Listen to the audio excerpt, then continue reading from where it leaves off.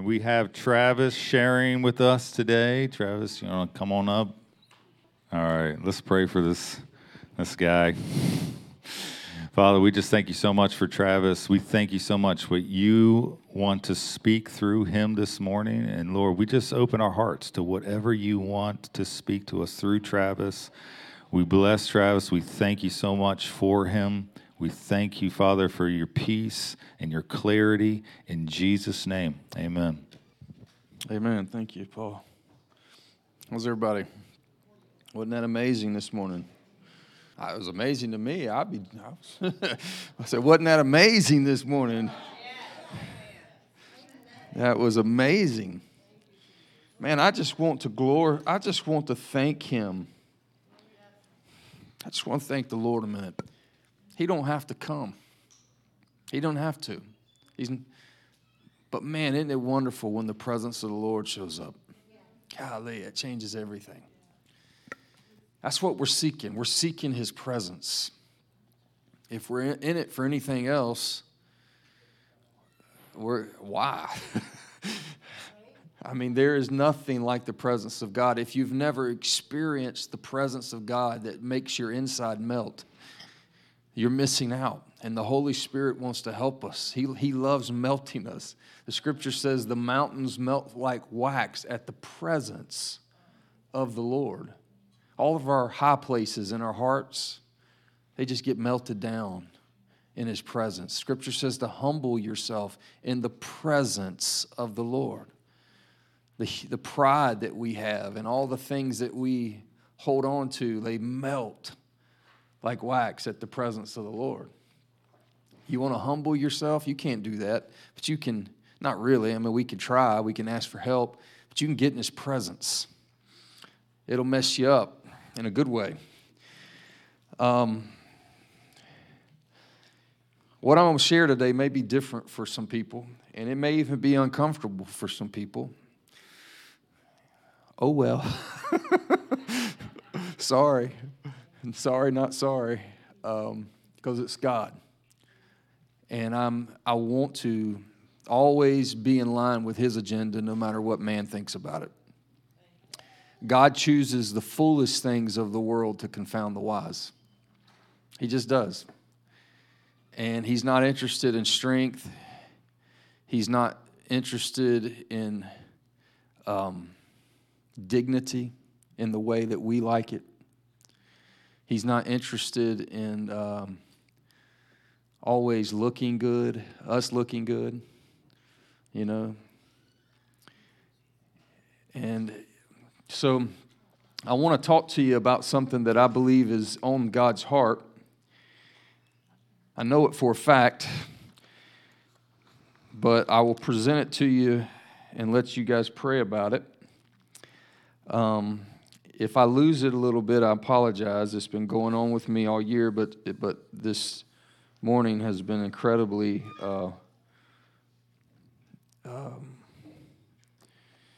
tearful. I don't know how to say it any other way.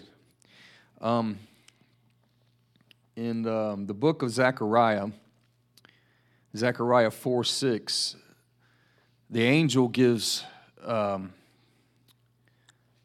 a message, and he says something that I want to start this off with, because when we understand this, it'll help us a lot. And it's something that people quote all the time, but it's so true, and it's something I'm going to say. You've all heard this verse, but I just want it to sit in and just kind of let it sit on you a minute. It says, Zechariah 4:6, and it's the last part I'm going to reference. It says, not by might, not by power, but by my Spirit, says the Lord.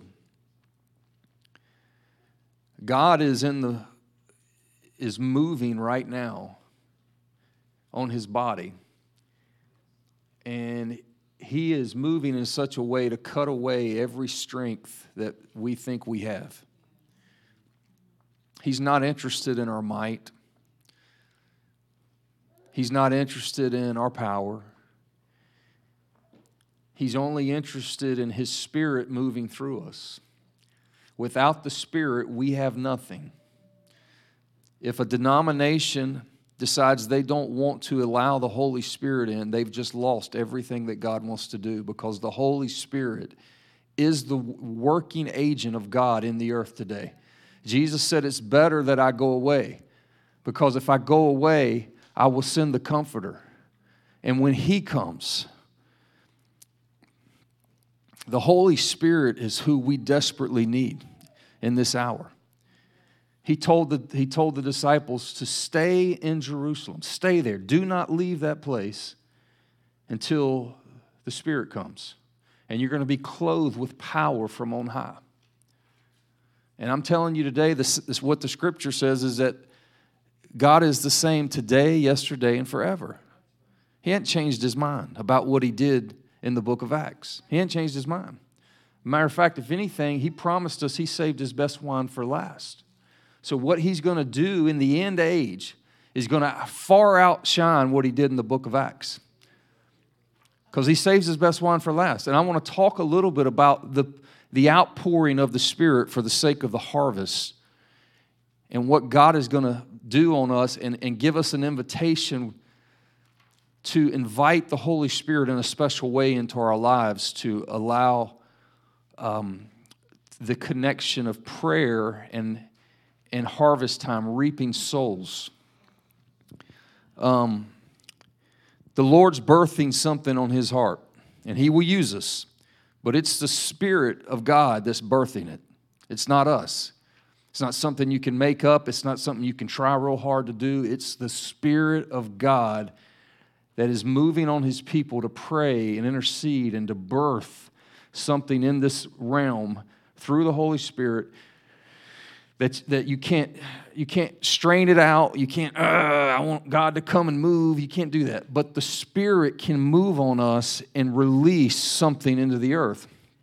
We know that God's will is only accomplished in the earth to the degree that men or women are sitting there praying, saying, Father, your will be done on earth as it is in heaven. Your kingdom come, your will be done on earth as it is in heaven. It's men that release. Open, what does the Scripture say in Psalms? It says, lift up your head, O ye gates, that the Lord of glory may come in. We are the gates that God uses to open and shut, to release the things of the Spirit. So when we're not willing to participate with Him, He has to go find another man or woman that's to be used to release His will in the earth. God's will does not automatically happen. It doesn't. We know that. That's why Psalms 115:16 says, the heavens are the heavens of the Lord, but the earth He has given to the sons of men. He gave authority over the earth to Adam. And God wants to use us to release His will in the earth and to see a end-time event of His glory being poured out to such a degree that, as He told Moses, my glory will fill the earth as the waters cover the sea. Think about that a minute. That's what God told Moses. He said, my glory will fill the earth as the waters covers the sea. How much water is in the sea? There's parts of this ocean that we haven't even been able to get to because the depths are so deep. Nothing we can make can go down that far. Well, that's how deep God's glory is going to get poured out on the earth. He's going to do things, and I'm going to prove this with Scripture. He's going to do things in this last time that's going to blow our minds away. If you want to see a book of Acts, you're going to see a book of Acts on steroids. It's going to be like nothing we have ever seen. It's going to blow the book of Acts away. The books of Acts is what started the age, but what do you think Jesus is going to do to end the age? What do you think God's going to do to end the age? I mean, isn't God the most amazing being in the universe? Is He really going to be outdone? Is He not a showman? Is He not a showman? Does He not do things does He not love to blow our mind? Didn't Paul write that he wants to do beyond that which we can ask or think? Think about that. What can you think about? I have a pretty good imagination. I can imagine, and I do imagine God doing things. I have fantasies in my mind of seeing the people that don't even have eyes in their head formed and them seeing. I have images in my mind of people that don't have legs and they're growing out. I can imagine a lot. God says He's going to do beyond what we could ever ask or think. He's setting the standard real high. And if you think you got to make that happen, then you're going to feel all, insecure and sweating, and God doesn't want that because you can't make this happen. But I'm going to show you how it's going to happen. I believe I do have something from the Lord today. Now, if you turn over to Acts 2, in Acts 2, we have where the Spirit was poured out on the early church, and they began to pray in tongues as the fire of tongues fell on them. And I've said this a couple weeks running, and I'll say it again. If you don't like tongues, that's your problem, because God likes them. That's how He opened the book of Acts. The Bible, this thing that believers believe, He opened the church age with tongues. And every time you see someone baptized in the Holy Spirit in the book of Acts, there's two things that you can see tagged with it. You either see them prophesying or you see them praying in tongues, and it's usually both. Just saying, that's what the book of Acts shows us. Paul said, I pray in tongues more than all of you. This is what the Bible says. If you're offended by it, I'm just going to suggest to you that, does your opinion have a higher weight than God's? I think a lot of us in churches, there's churches that value their opinion and their dignity, really. That's in my mind. I may be wrong about that. But their dignity is more valuable than allowing God to do things that's very undignified. Seeing someone pray in tongues is so weird. I mean, it is. I acknowledge it. If you're praying in tongues, you look like an idiot. It's so much to the point that in the book of Acts, it says in, verse 13, but others were mocking and saying they're full of sweet wine. They're drunk. They're idiots. What are they doing? They're a bunch of drunk people. And Peter had to say up, taking his stand, and he raised his voice and said, Men of Judea, and all you who live in Jerusalem, let this be known to you, and give heed to my words, for these men are not drunk. You know how stupid drunk people act? God said He would take the foolish things of the world and confound the wise. But we in our wisdom have chosen the wisdom and presentability of this wisdom of man to somehow be more important than what God wants to do. And I'm willing, Lord, I'm just saying it now, I will be your fool, God. I need help because I get scared and I value men's opinion way too much. But Lord, I'll be your fool. Just use me. Just pour out your Spirit on me, God. Whatever you want to do, I want it. I don't want to reject what you want to do because I'm concerned about what it would look like to other people. Man, how messed up is that? Rejecting God because of what man thinks. And that's what a lot of people do. They've come up with whole doctrines about why this has passed away. And they can't give you one scripture. Only scripture they give you is out of 1 Corinthians that says when perfect comes, it will be passed. When the perfect comes, tongues will pass away. Well, the problem is it goes through a whole list of things that's going to pass away. It says knowledge is going to pass away. Really? That same tucked right there in 13, 1 Corinthians 13 is in the middle of 1 Corinthians 12 and 14, and it all talks about tongues and prophecy and the gifts and the power of the Holy Spirit. And so in the middle of that, Paul's going to say that when the perfect comes, and that's talking about the Bible, that's crazy. That's people not wanting to receive the truth of God's word because it's not palatable for them. And I don't want to do that. When God pours out His Spirit, it is messy. But you know what? These people saw the lame get up, men 40 years old, get up at the temple gate. Silver and gold I have not, but what I have I give to you in the name of Jesus. What do you think they had that they could give to pull that man up? It was the Holy Spirit that had been poured out. And they pulled that man up. Lord, if you got to make us fools, but you're going to raise the dead and cause people to get up, do it. I want it. So here in the book of Acts chapter 2, Pentecost, the Holy Spirit was poured out. But interesting enough, and this is my point here, we're going to come back to this verse and go a little deeper into this, but the cool part of this is preceding every move of God, there's a group of men and women who give themselves to prayer. Without fail, I believe. Now, I can't prove that every move of God, but I know scripturally that God doesn't move unless He moves first through a man and woman in prayer. I know that scripturally, just understanding the authority of man.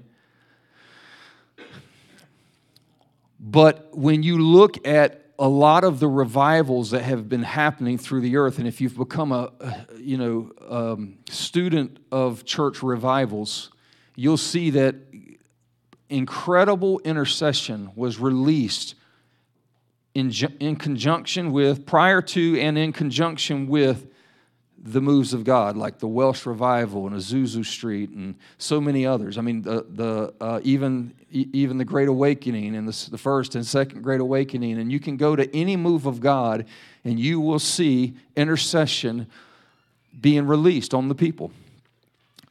So here, Acts is no, what's the word? Acts is not a, I love it, exception, thank you. Sometimes those little words, and they just escape your brain. When the day of Pentecost had come, here's the Holy Spirit getting poured out. So you could not have Acts chapter 2 without Acts chapter 1. Acts chapter 1, verse 14. These all with one mind were continually devoting themselves to prayer, along with the women and Mary, the mother of Jesus, and with his brothers. So you had a group of people, about 120 people, that were so committed to the purpose of God that they were gathering themselves in a house to seek God's face together and to pray. And they were there continually devoting themselves in prayer. And in that place, that's where the Holy Spirit got poured out. And I believe that's true with every move of God. And I believe it's going to be even more so with this last move of God. And I say last move. I do believe, this is my opinion, I'm not saying thus saith the Lord, but in my opinion, we are on the verge of what I believe to be a movement that will not end. It will be the last move of God in this age. It will bring in the final harvest. And, Jesus said the harvest is the end of the age. When he gives the parable about the harvest and he begins to explain it, he says very clearly the harvest is the end of the age. Now, I believe that was the reference to the parable of the wheat and the tares. And he said the angels came, and he goes on, he tells this parable. When Jesus comes to explains it to his disciples privately, he says the harvest is the end of the age. So we know that the great harvest is the last days, right? So there's a great move of God that's coming, and it's going to sweep massive amount of humanity into the kingdom. It's going to. I'm telling you, I know this. I know that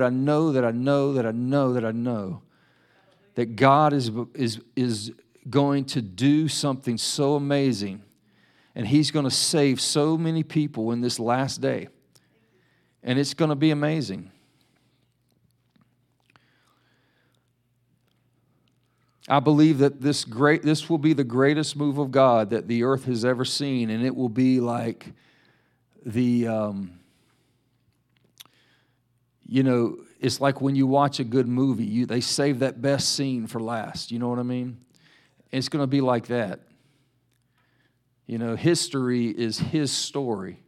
History, His story. And His story is going to end on a high note.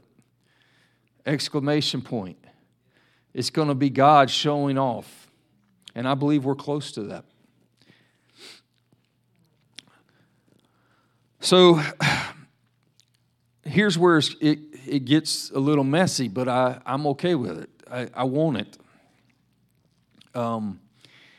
Earlier this year in February, I started having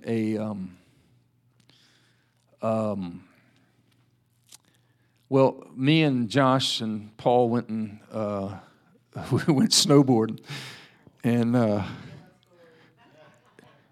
I'll just say that when I got home, I laid in bed for 2 days.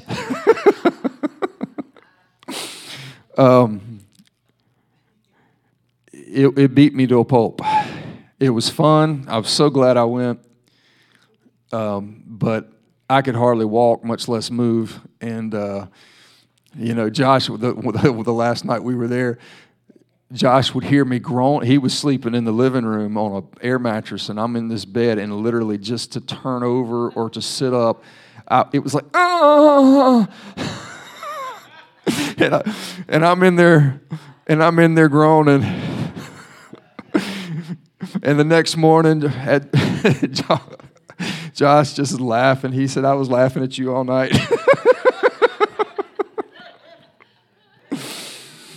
Oh, friends like that. But the wonderful thing is about laying in bed for a couple of days is that you don't have a lot to do but pray. I mean, I guess I could have turned the TV on, but I didn't. And in my praying, there's some things that had been on my heart for years that I've been hungry for. And there's a hunger that God wants to give to His people. Jacob in the Scripture, and I know that when I'm preaching, I'm throwing out a lot of Scripture that if you don't have an understanding of certain Bible stories, you might miss it. So I apologize. If you have questions about these stories, they can come to me afterwards, and I'll show you where you can read them. But Jacob in the Bible, it's in Genesis, he wrestled with God. And his name was changed to Israel. And Israel means one who strives with God and with man and overcomes. Israel literally wrestled with God. Now, let me tell you something about Jacob. Jacob was a deceiver, yes. Jacob was a little sneaky. When he came out of the womb grabbing his brother's heel. He was this guy that was not going to take no for an answer. He wanted what he wanted, and he was going to go for it till he got it. But the Scripture says that Jacob I have loved, but Esau I have hated. Well, what is it? Did God really hate Esau? No.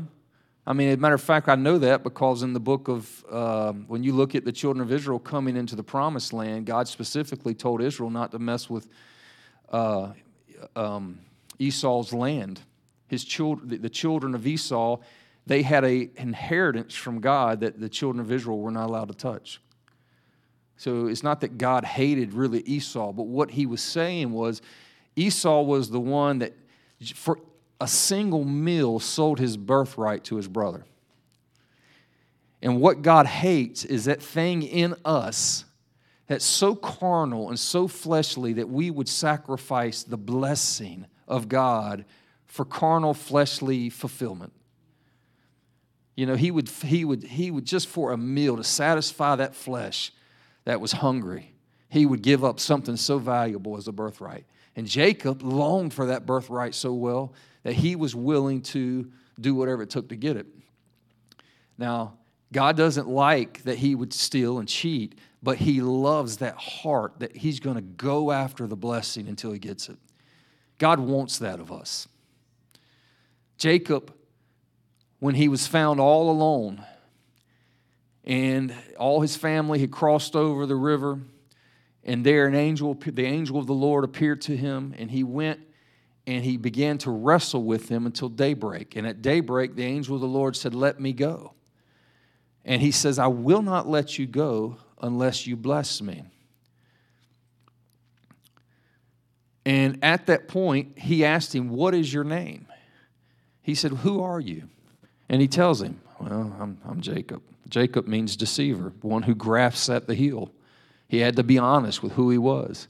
And in that place, God said, "You will no longer be called Jacob, but be called Israel, because you have striven with God and man and have overcome." There's something about that heart that you're going to grab a hold of something and not let it go. God, you can't out-wrestle God. But there was something that God loved about the heart to wrestle, that he would come and allow Jacob to win. And he wants us to wrestle for some things sometimes, to care enough about it that we won't let it go. If you don't believe me, look at Luke 18, look at Luke 11. You know, if you continually seek, you will find. If you continually knock, the door will be open to you. Luke 18 says, he'll bring about justice to his elect who cry to him day and night.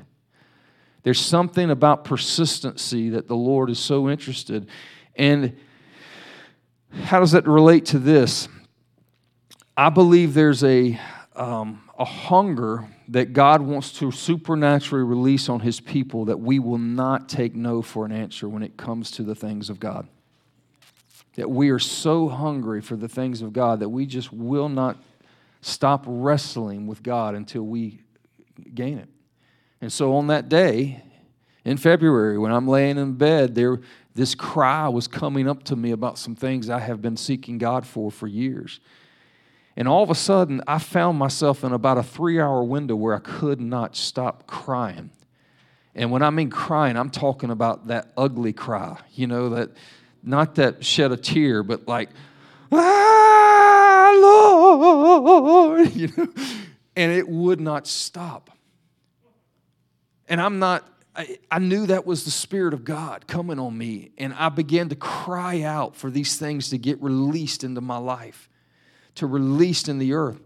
And ever since then, it has been happening quite regularly. That's what you call a spirit of travail. When travail comes on you in the Spirit, and I'm going to give you some scripture for this. Just turn over there, Romans 8. Let me give you biblical. Everything I'm saying is got to be girded in the Word. It has to be in the Word, or it's no good. If you turn over to Romans 8, incredible passage of Scripture. Romans 8:26. It says, "In the same way, the Spirit also helps our weakness. For we do not know how to pray as we should, but the Spirit Himself intercedes for us with groanings too deep for words." That's travail. When you don't know quite what to say, which is pretty much all the time, God can come on you. He can come on you. I mean, it doesn't happen all the time, but He can come on you. And He begins to release something so deep out of the Spirit of God that's inside your spirit. If you've been born again and baptized in the Holy Spirit, the Spirit of God is there. And He begins to cry out inside of you. And there's a groaning, according to this scripture, that is too deep for words. That's what I was experiencing that day. I couldn't even put it in words. All I could do was like, "God!" And it was for like 3 hours. You can't make that thing happen. I mean, that's just not, hey, let me sign up. I think I want to just go cry and groan for 3 hours. I mean, that's not, you know what I mean? It was just, I wasn't looking for it. I was just talking to my Father, and the next thing I know, something was coming out of me. It was a cry deep within that was the Spirit of God. And I began to cry out for this thing. It's travail. And then you go down, verse 20, and he who searches the heart knows what the mind of the Spirit is, because he intercedes for the saints according to the will of God. And we know that God causes all things to work together for good to those who love God, to those who are called according to His purpose. Now, I want to suggest to you right now that a lot of times we have taken that scripture, God works all things together for good, out of context. Some people have even gone so far to say that everything that happens in life is well, God's sovereign. He'll work it out for good. I don't believe that. I don't. If you look at this verse in context, he's saying we don't know how to pray. We have to pray to see God's will released in the earth. We don't know how to pray, so the Spirit helps us, and the Spirit who's helping us pray according to His will, He causes all things to work together for good to those who love God and are called according to His purpose. Do you see the difference? Does that make sense? It's not just like this pie in the sky, God's sovereign, and everything works out okay. Okay, I'm sorry that kid just got raped and mutilated and cut up, but it must have been the will of God, because God causes all things to work together. Don't get me wrong. Can God work good and bad? He does every day. And He will always be working to work things out for good. Okay? And I do believe that God works all things together for He will use everything that happens and turn it around for good. But this verse is in relation to a context of us not knowing how to release His will. And so the Spirit will come on us and intercede through us in a way that causes His will to be done. And we know that His will always works out good to the best. It's a different concept. When you take this scripture in context, it is not saying what most people make that verse say. I'm just saying. If I popped a bubble, I'm sorry, but I'm just saying. That's what it says.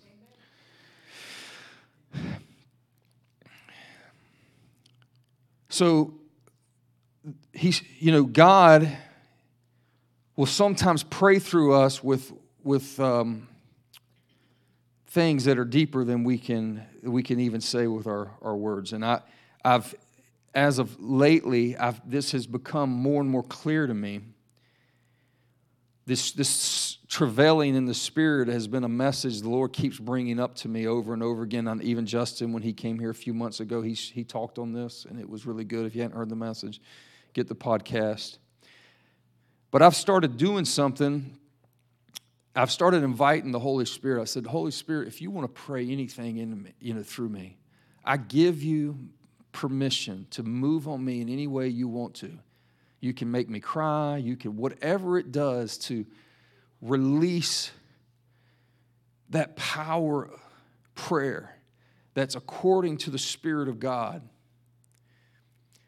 When the Spirit prays, things move. I'm just telling you. You can pray all day in the mind.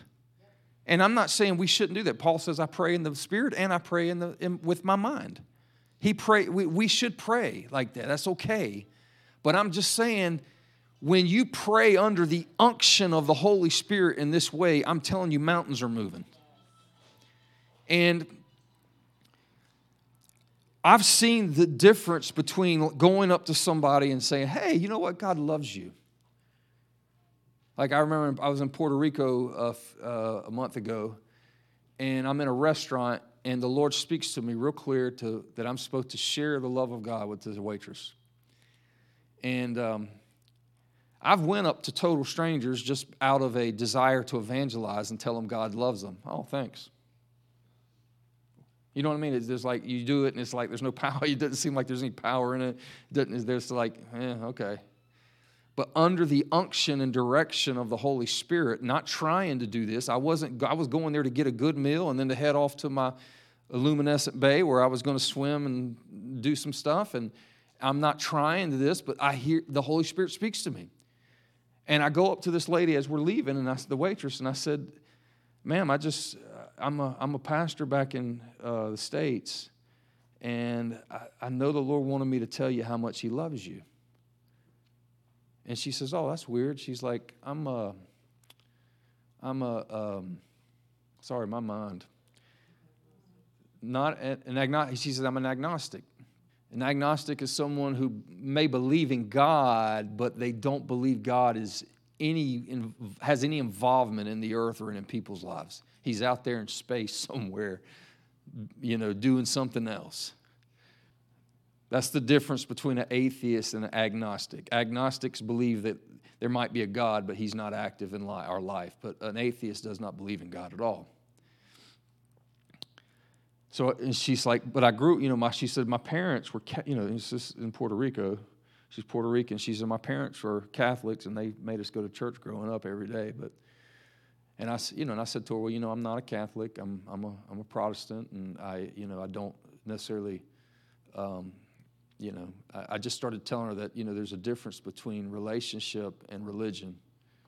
And I said that I know God loves you. He told me to tell you that. And when he was dying on the cross, he was thinking of you. She just starts bawling. That's crying really hard for those that are not in the South, okay? She was bawling. And God loves you, and you're going to start crying? Only the Spirit of God touching her heart made her cry. It was not just the words. It was the words under the unction of the Holy Spirit. I spoke, and the Holy Spirit was working in conjunction with those words. That's the difference between trying to do stuff without the Spirit and doing stuff with the Spirit. Her life got touched. I felt like I went to Puerto Rico for this girl. I mean, I really did. Because that was really not a good trip. It was a hard trip.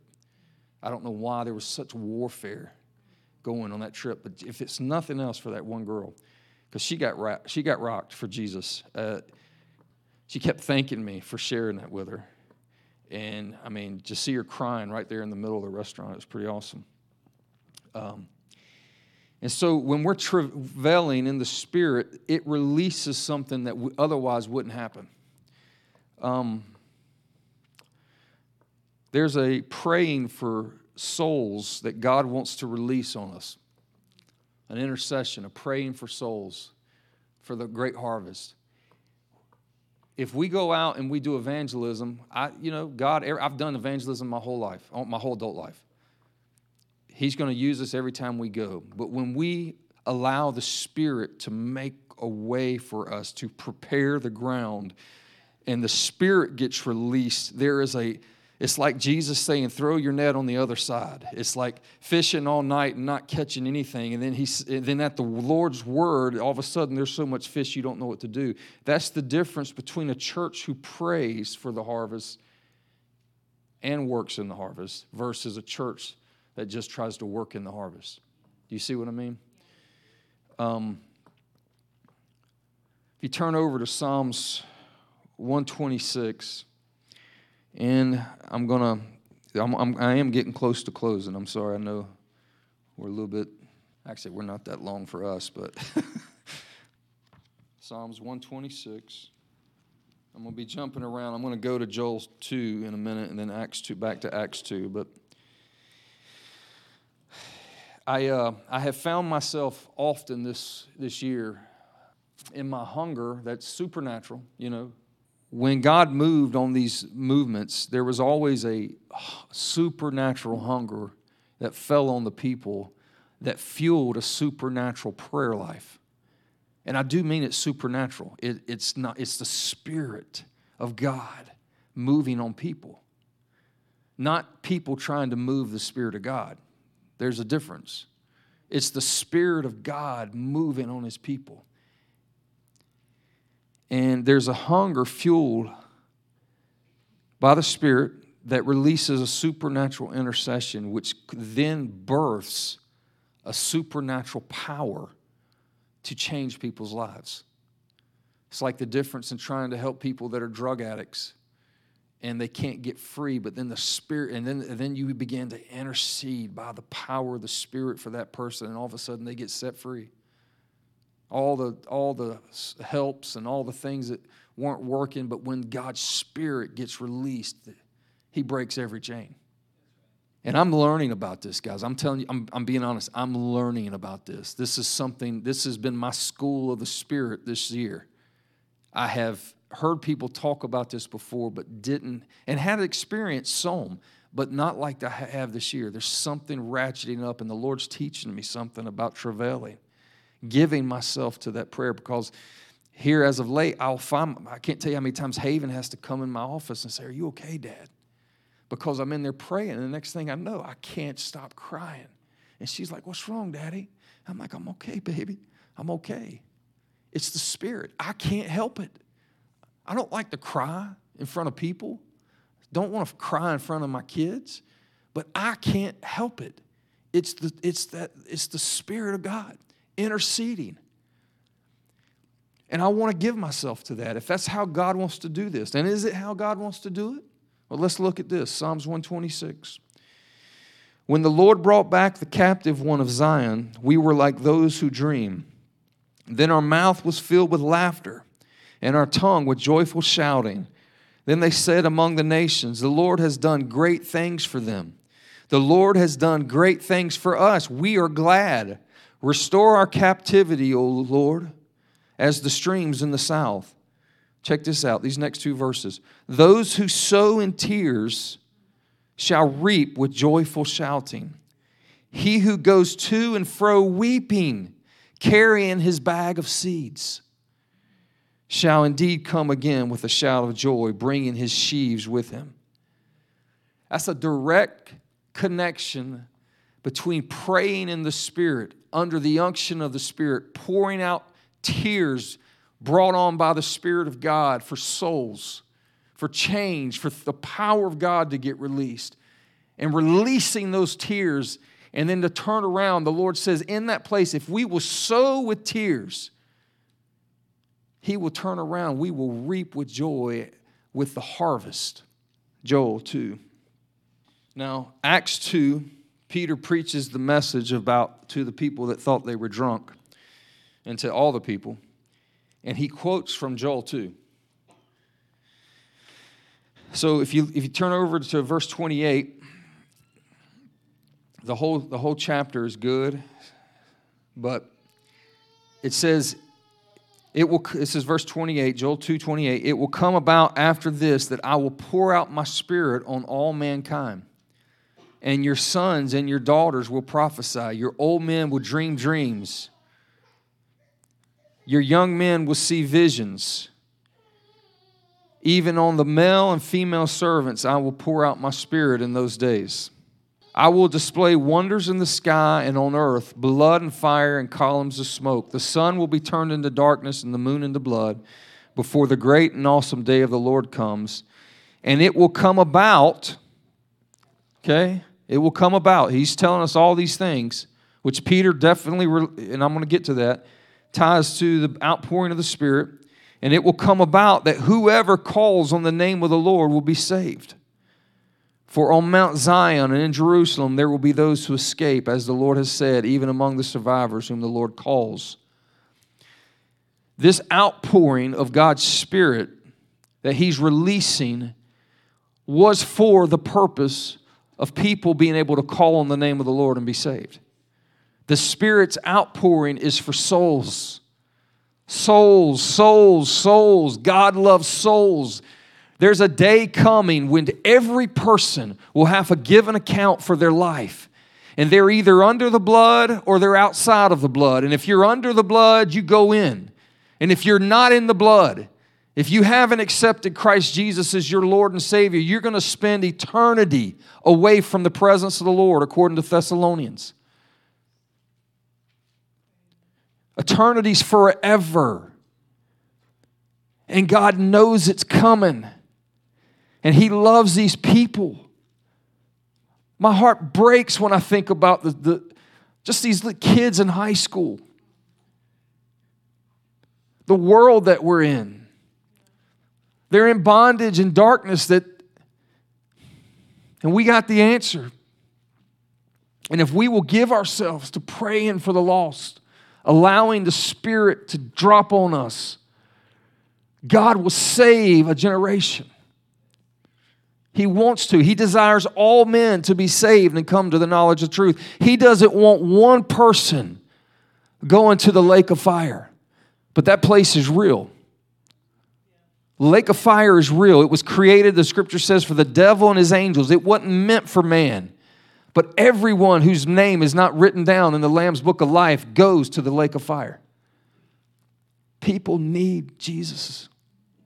So if you turn over, and this is the last thing I'm going to say, I think. Acts chapter 2. So the Spirit gets poured out. You know, we see in Acts 2, verse 1, when the day of Pentecost had come, they were all together in one place. And suddenly there came from heaven a noise like a violent rushing wind, and it filled the whole house where they were sitting. Man, I love it when the Spirit comes and fills the house. It felt like that this morning to a large degree. And there appeared to them tongues as a fire distributing themselves, and they rested on each one of them, and they all were filled with the Holy Spirit and began to speak with other tongues as the Spirit was giving them utterance. And then you look on down, and the noise of that scene brought all these people to where the noise was coming from, because they were hearing people speaking languages from where they came from. And you know, they all continued in amazement and great perplexity, saying to one another, "What does this mean?" But others were mocking and saying, "They are full of sweet wine." And this is where Peter stands up. He says, "But Peter, taking his stand with the 11, raised his voice and declared to them, 'Men of Judea and all who live in Jerusalem, let this be known to you, and give heed to my words. For these men are not drunk, as you suppose, for it is only the third hour of the day. But this is what was spoken through the prophet Joel. And it shall be in the last days, God says, I will pour forth of my Spirit on all mankind,' or all flesh, "and your sons and your daughters shall prophesy. And your young men shall see visions, and your old men shall dream dreams. Even on my bondslaves, both men and women, I will in those days pour forth of my Spirit, and they shall prophesy. And I will grant wonders in the sky above and signs on the earth below, blood and fire and vapor of smoke. The sun will be turned into darkness and the moon into blood before the great and glorious day of the Lord shall come. And it shall be that everyone who calls on the name of the Lord will be saved." He quotes this verse out of Joel. And he's talking about the Spirit being released to draw men to himself. And I believe that is the only way that we can see, and I believe the book of Joel and the book of Acts, as Peter interprets the Bible for us, it's the outpouring of God's Spirit on us that releases harvest, releases men into the kingdom. And I believe here's the practical invitation for us.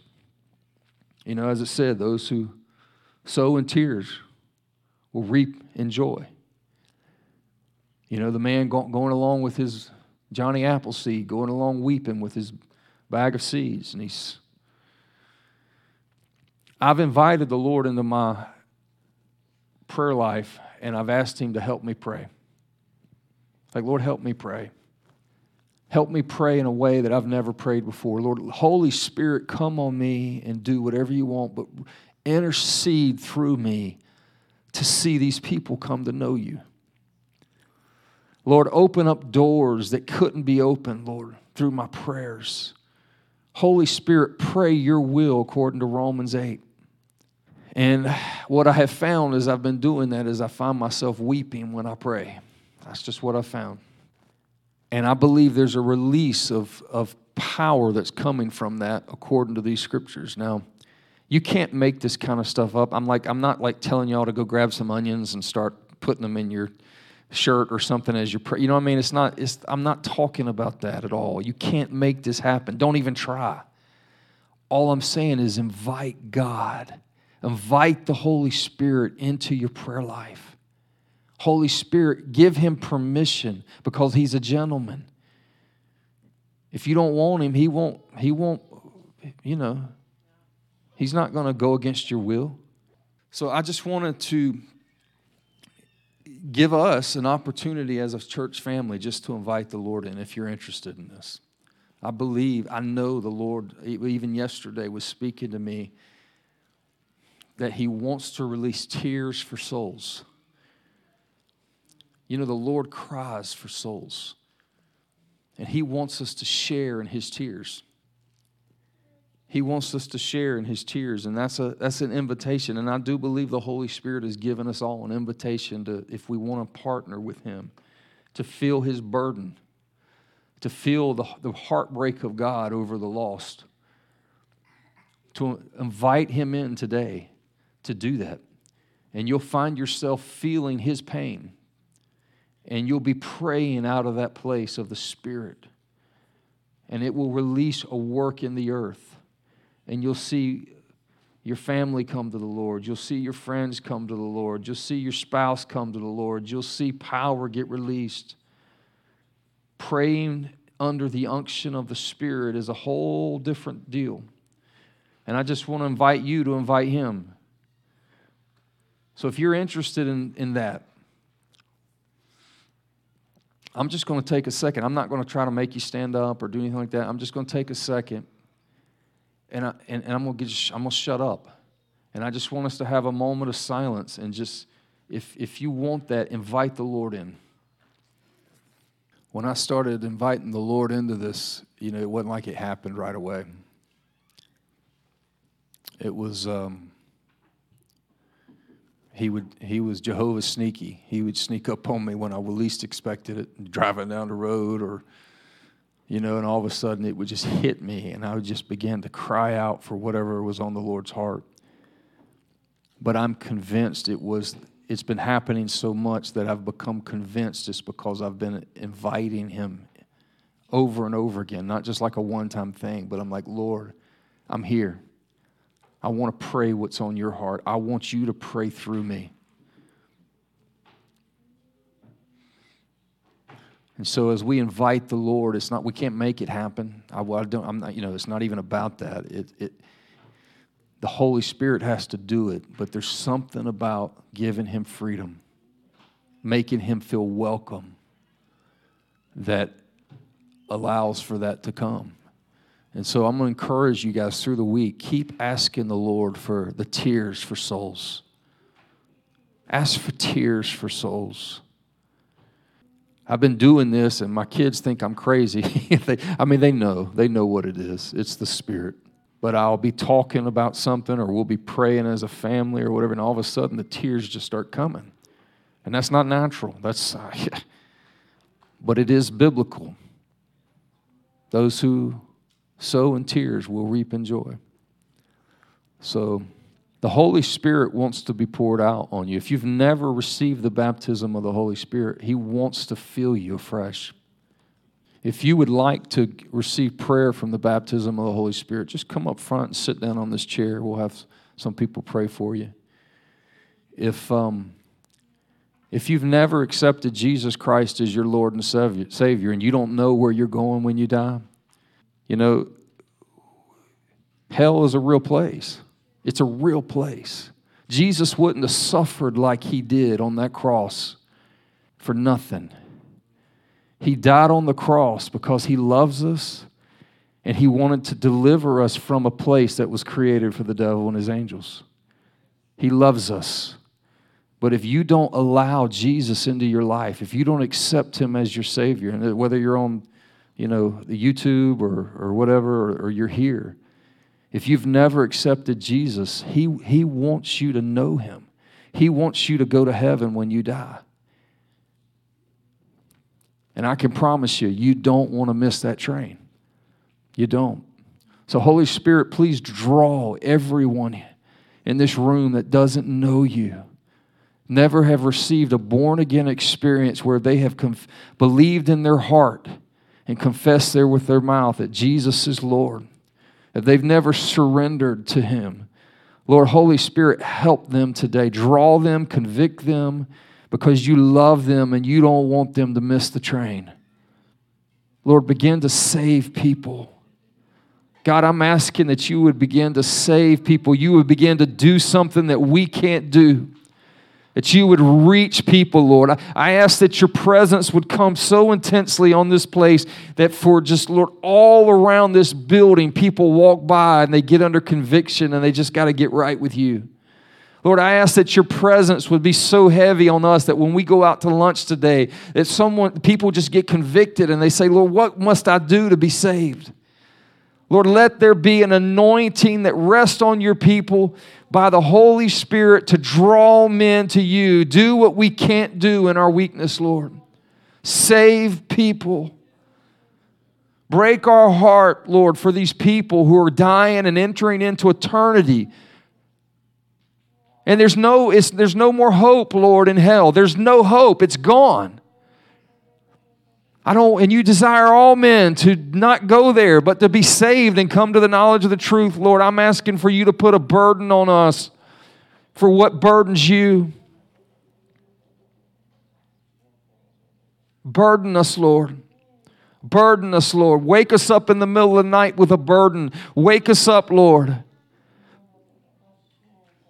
Father, when we're driving down the road, pray through us. Let that burden be felt. We want to share your burden and your love for the lost. I'm volunteering, Lord. I want to co-labor with you in this. And I'm asking that you help these people to co-labor with you in this, Lord. If you don't know Jesus, he wants you to know him. Come and talk to us if you don't know him. Thank you, Lord Jesus. Thank you, Lord.